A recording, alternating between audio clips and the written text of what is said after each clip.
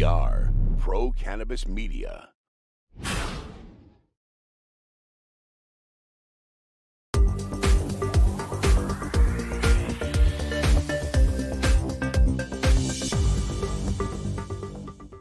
Hi, everyone. Welcome to another special edition of In the Weeds with Jimmy Young. Remember, this is a regular weekly podcast. Like, share, subscribe. It's available on all those popular podcast aggregation networks out there, like your iTunes and your Spotify. More importantly, of course, we also create a video file of this interview, and that is available on all the Pro Cannabis Media social media outlets. I'm so happy to be joined in studio today. We call it a Zoom studio with David Downs. He's a writer for Leafly, and Leafly is the #1 place to go, or place I go, for my cannabis news. Editor Bruce Barcott has been on this show a few times, and I'm so happy to have David Downs alongside this time. Although I will tell you, we have taken social distancing to a whole new level. We're talking 3,000 miles away. He's in San Francisco. I'm outside of Boston. David, thanks for joining us on a really quick turnaround, because I read your article this morning and I was so compelled. I said, you know what? This is something I think is newsworthy, and let's see if we can get David on the phone. You know, you're way too young to remember the days when we used to have radio phone interviews, and we used no way. I love a good two-way. Come on. Actualities. The best. Right, Copper wire. Right to actualities. Yeah, if you want to actually argue at the Supreme Court, you better bring a phone, like a landline. You know, right. If you're going to do those remote arguments. Anyway, yeah. There you go. Well, thank you. And I'll tell you, let's start right in. The headline got me. And I tell you, we're learning all about headline analyzation and attention-grabbing headlines. Leafly investigation: lax THC vape rules still allow toxins into your lungs. I read it and I'm like, uh-oh. Tell me, first of all, you guys did a great job during the vape crisis about a year and a half ago. Now we have a completely different element. I found what you discovered fascinating. Walk us through how you guys came about doing this investigation and some of the conclusions you found. Yeah, right off the bat, we want to tell consumers that we still know that legal markets for cannabis are safer than illicit markets. That's exactly why voters continue to approve legalization. It comes with quality control and quality assurance for the first time. And ultimately, that's what this story is. You know, we found, coming out of the vaping associated pulmonary injury series of late 2019 and in 2020, that the legal markets performed as advertised. There were 10 times less vapey injuries per capita in a place like California than in a place like Illinois that hadn't gone legal yet, or Wisconsin. But these legal markets are not bulletproof. They have to continue to evolve and get better. And so this story was about how marijuana reformers' lead on quality control is now sort of threatened. And simply put, voters have legalized cannabis, but they're potentially getting stuff in there that they not really approve of in their weed vapor supply. And so the industry is evolving faster than regulators, and it's time for consumers and press to sort of watchdog this. And one thing we did was we talked to the experts in the industry, all who are sort of saying this needs regulation. And yet when we look at the state laws around some of these vapor products, the rules as written don't reflect the requests of even the industry to be regulated. That's jarring to me, because how often do you see industry raise their hand and go, yo, we want rules written? You know, we at Leafly, after doing so much vapey research, they call it EVALE at the CDC, we could pick up the phone, we could call the chairman for the Committee on Vapor Products at ISO, the International Standards Organization. We could talk to the guy who did the American Herbal Pharmacopoeia's imprint on quality assurance for cannabis, and who's now the editor of the Journal of Endocannabinoid Medicine. We talked to the National Cannabis Industry Association, Americans for Safe Access, the biggest patient lobby group, CannaCraft, the biggest vape maker in California, and a former chief science officer of a big vape flavoring company. And I hate to be the bearer of bad news, but these experts are saying, like, I don't trust vape pens right now. And the thing that's missing is... I'm going to interrupt because that's going to freak a lot of people out. The first time I saw a vape pen at a medical dispensary in Massachusetts was, I'm going 2015, 2016. As soon as I saw it, I said, ooh, this would be a good investment because this is very, very cool because it doesn't elicit as much smoke. It doesn't smell as much. And it was easy to conceal, put it in your pocket, whatever, carry it around. And, you know, I'm never afraid of admitting that I am a medical card user. The one thing that stuck out, and you've set it up beautifully, by the way, who knew there was a Journal of Endocannabinoid Science magazine, right? Anyway, the fact that Europe tests emissions, it actually tests the vapor coming out of the human being has already been in its lungs and now it's going out, and Europe tests for this and the United States does not. That was alarming to me. Yeah, what we found is that in these legalization states, everyone's got like one hand on the elephant. And I felt like we at Leafly were uniquely suited to take a step back and draw the outline of the actual elephant and, you know, look at what would sort of need to be done. And one of the things that jumped out right at the top was Colorado is going to start testing the emissions that come out of a vapor pen in not this year, but January 1st, 2022. They're going to be looking for heavy metals. Experts say they're going to find toxins around concentrations of certainly high terpenes.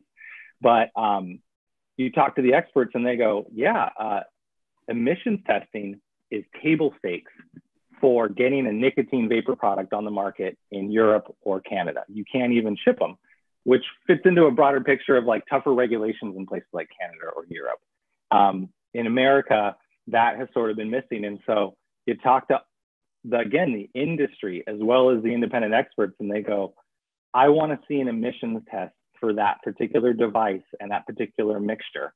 And to back up for people, we're talking about those battery operated bottom vaporizers with the screw top cartridge that fits on top. They call them a pod system, a 510 thread system.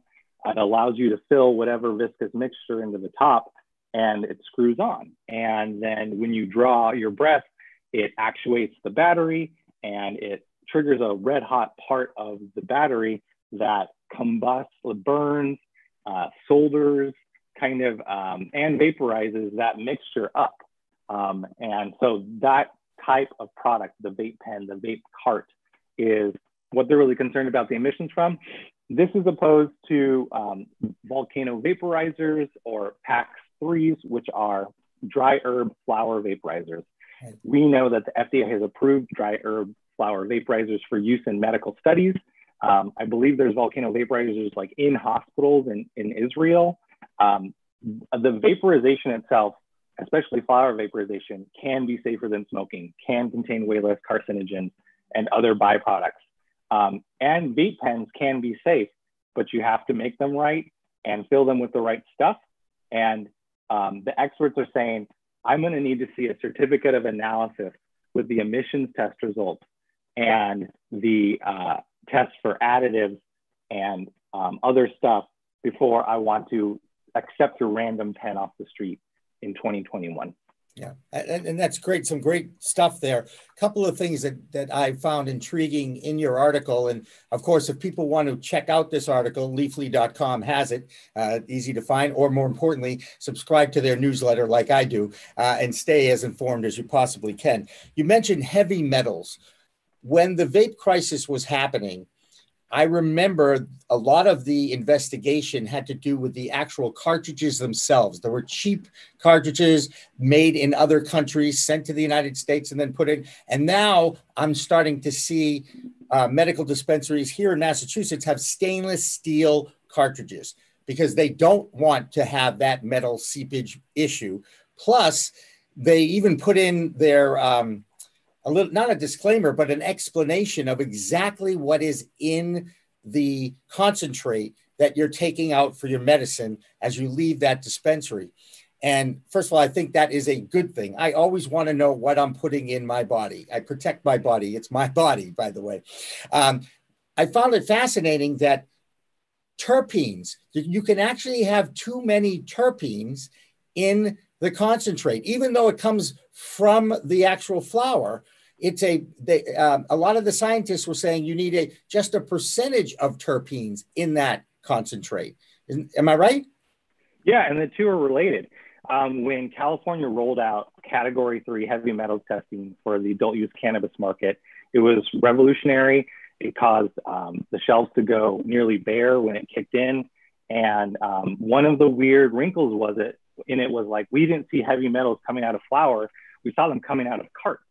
And the labs would scoop the goop out of the carts and test the carts or crush them all up. And there would be lead and cadmium and arsenic past levels that were deemed allowable for California carts. And it exposed this broader issue with the lead in the foundries in China at the factory that makes all this stuff.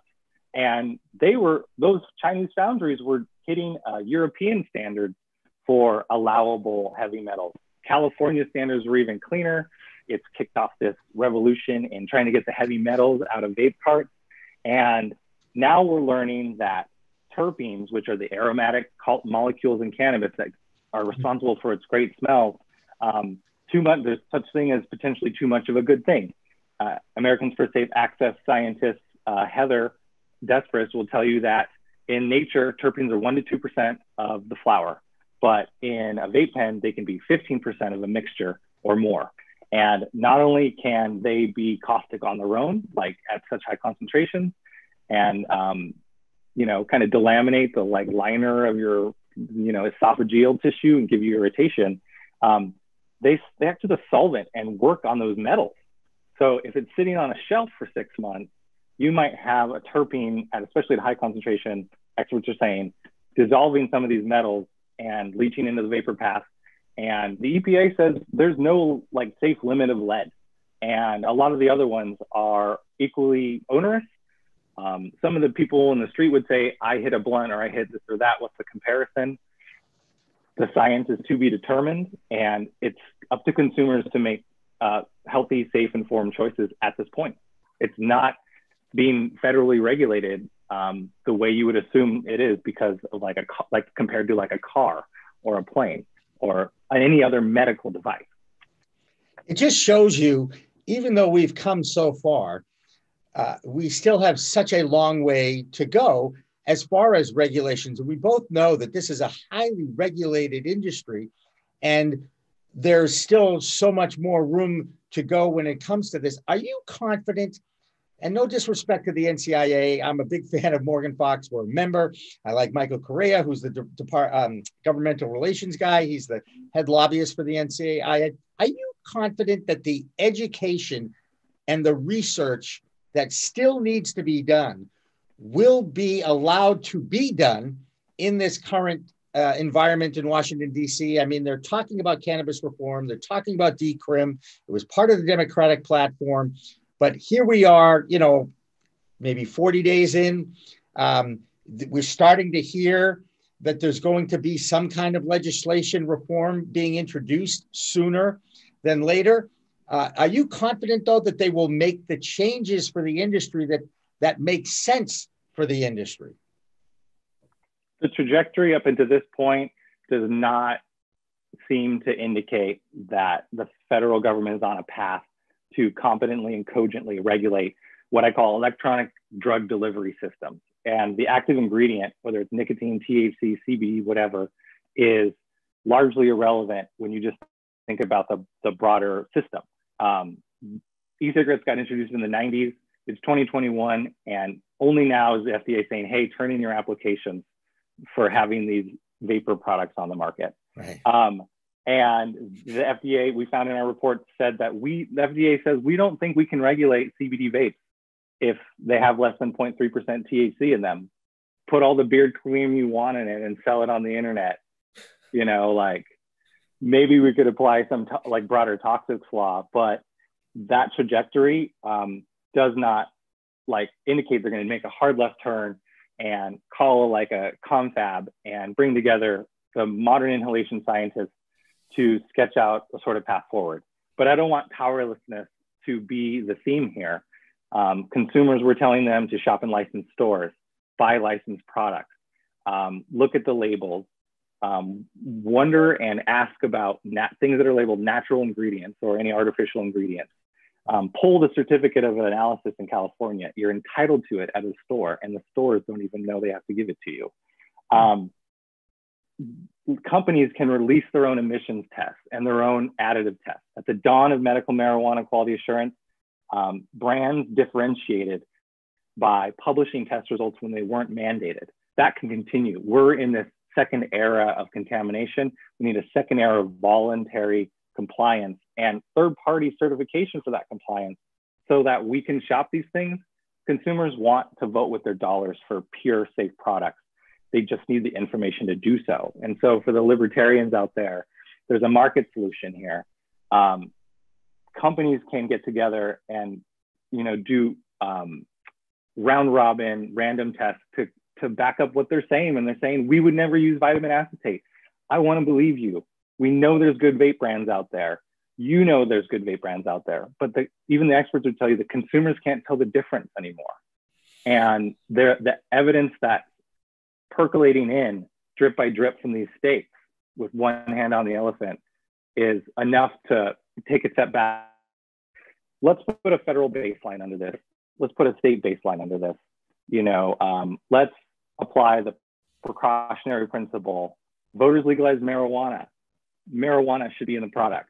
Non-marijuana things, take it to the voters. Like, it's a real, if you want to get really simple with it, like when it comes to your lungs, I think the voters ran around the FDA and legalized and took the crimes away from marijuana or cannabis. They didn't do that for vitamin E acetate on the lungs or grapefruit flavoring on the lungs.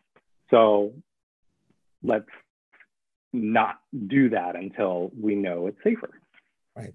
Would you like to see I think this is an obvious question about the research. It seems like even though those in the business, and how long have you been covering the cannabis beat, David?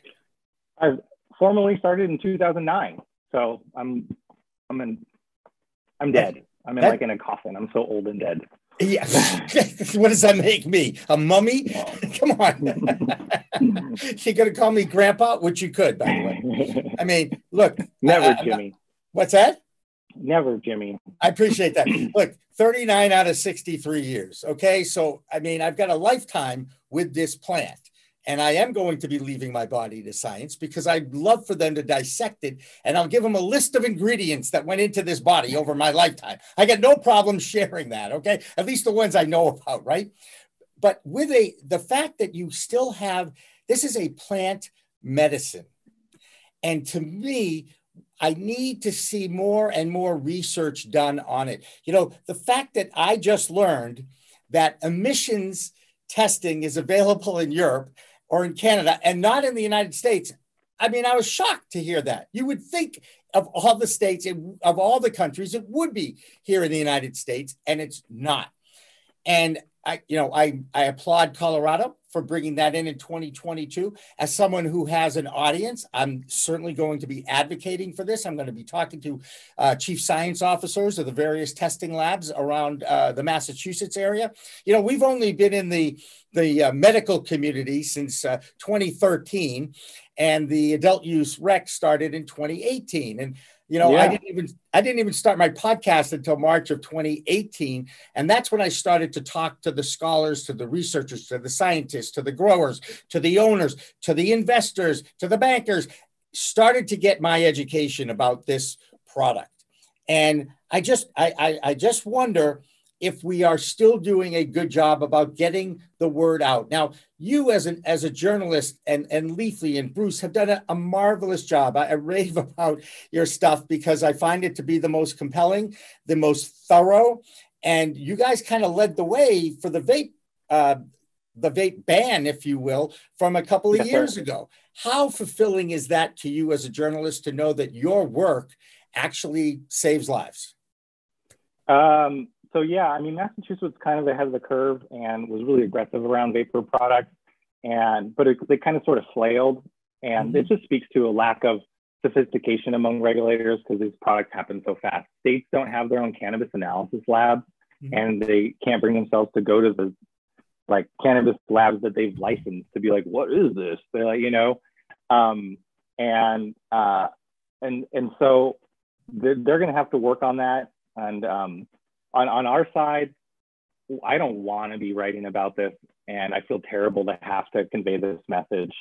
And I have been horrified since the first day I got like a Instagram post about a medical examiner in a rural California county getting this cluster of lung injuries that was traced back to like an illegal sort of sesh, like a sort of market. And I've been compelled since day one to try to protect the public or help the public and do my part.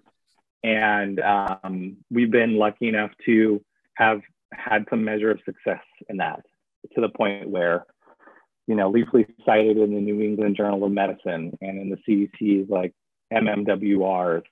And that is, I've published everywhere and I've multiple book author, but if we've saved one kid's lungs and one family from cracking up over this, then that's the least we could do. And we want to continue that mission at Leafly. We power people's cannabis discovery experiences, and we want them to have those experiences for decades and decades. And we have the longitudinal data on smoked cannabis and the thousands of years of history to give us some guardrails. We know that's safe, and it's our responsibility to proceed with caution as we sort of apply industrial science, the last 80 years of chemistry and agronomy and electronics to this ancient plant. It behooves us to be humble and thoughtful and responsible and transparent with these product development. Yeah, very well put. Very well put. This was the second part, correct? That got released today, and you have another part coming, right? That was part 3? Okay. We just dropped part 3. So we go through the top and what you can do, and we did that a little earlier, but then we go through the middle and the bottom and look at some of the things we're worried about, these emissions testing, and the flavors and the additives and some of the terpene concentrations. And then we conclude by looking at each of the legalization states and seeing where they are. You can see our work. You can open up the spreadsheet. You can follow the links to the regulations. We expect to add more medical marijuana coverage to the spreadsheet. And we expect researchers to build off this the way they have with our past investigations. We're at the starting point of one of these conversations, and the experts really get to take over from here, and we sort of chart a path for them. And I think we'll see a lot of significant improvements this year. Consumers are going to continue to hold brands to the fire, and brands are going to separate the wheat from the chaff, and regulators are going to have to get their butts in gear. There you go. What would you like to see the industry do? I think we have brands who are doing emissions testing and don't use additives, and they can voluntarily publish those COAs and keep, and show, not tell, when it comes to their purity commitments. And that will drive a lot of the discussion forward. There you go. So we can find David Downs' work on a regular basis at leafly.com, correct? That's right. I'm a senior editor, writer, and content manager over there on a great team. And please say hello to Bruce for me and for us here at Pro Cannabis Media. My goal is to unite the two coasts. Let's keep connections going from coast to coast. And then, things will flutter down into the Midwest. They're the nicest people in the States anyway. So they're just going to go along for the ride. And we know that they're wonderful people. And the Illinois market is especially important to me as well. So David Downs from Leafly, I so appreciate you taking the time. Short notice, quick turnaround. We'll keep it going on this end. For David Downs and everybody here at Pro Cannabis Media, I'm Jimmy Young. Remember, it's a whole new world of weed out there. Use it responsibly. Thanks for watching. Thanks for listening to In the Weeds.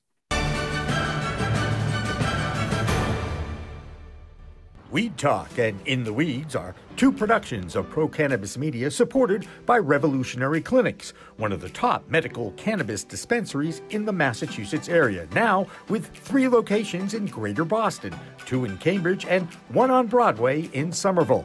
Rev Clinics has a patient-first mission. They will customize your needs as a medical patient with the proper titration and combination of strains, flavors, and products. Rev Clinics, where the patient comes first. Pro Cannabis Media programming is available live and on demand on our Facebook page at Pro Canna Media, on Instagram at Pro Cannabis Media, on LinkedIn also at Pro Cannabis Media, on YouTube and YouTube Live on Pro Cannabis Media, Twitter at Pro Canna Media, and on twitch.tv/Pro Cannabis Media. So like, share, and subscribe to all of our content, newsletters, and shows live or on demand. We are Pro Cannabis Media.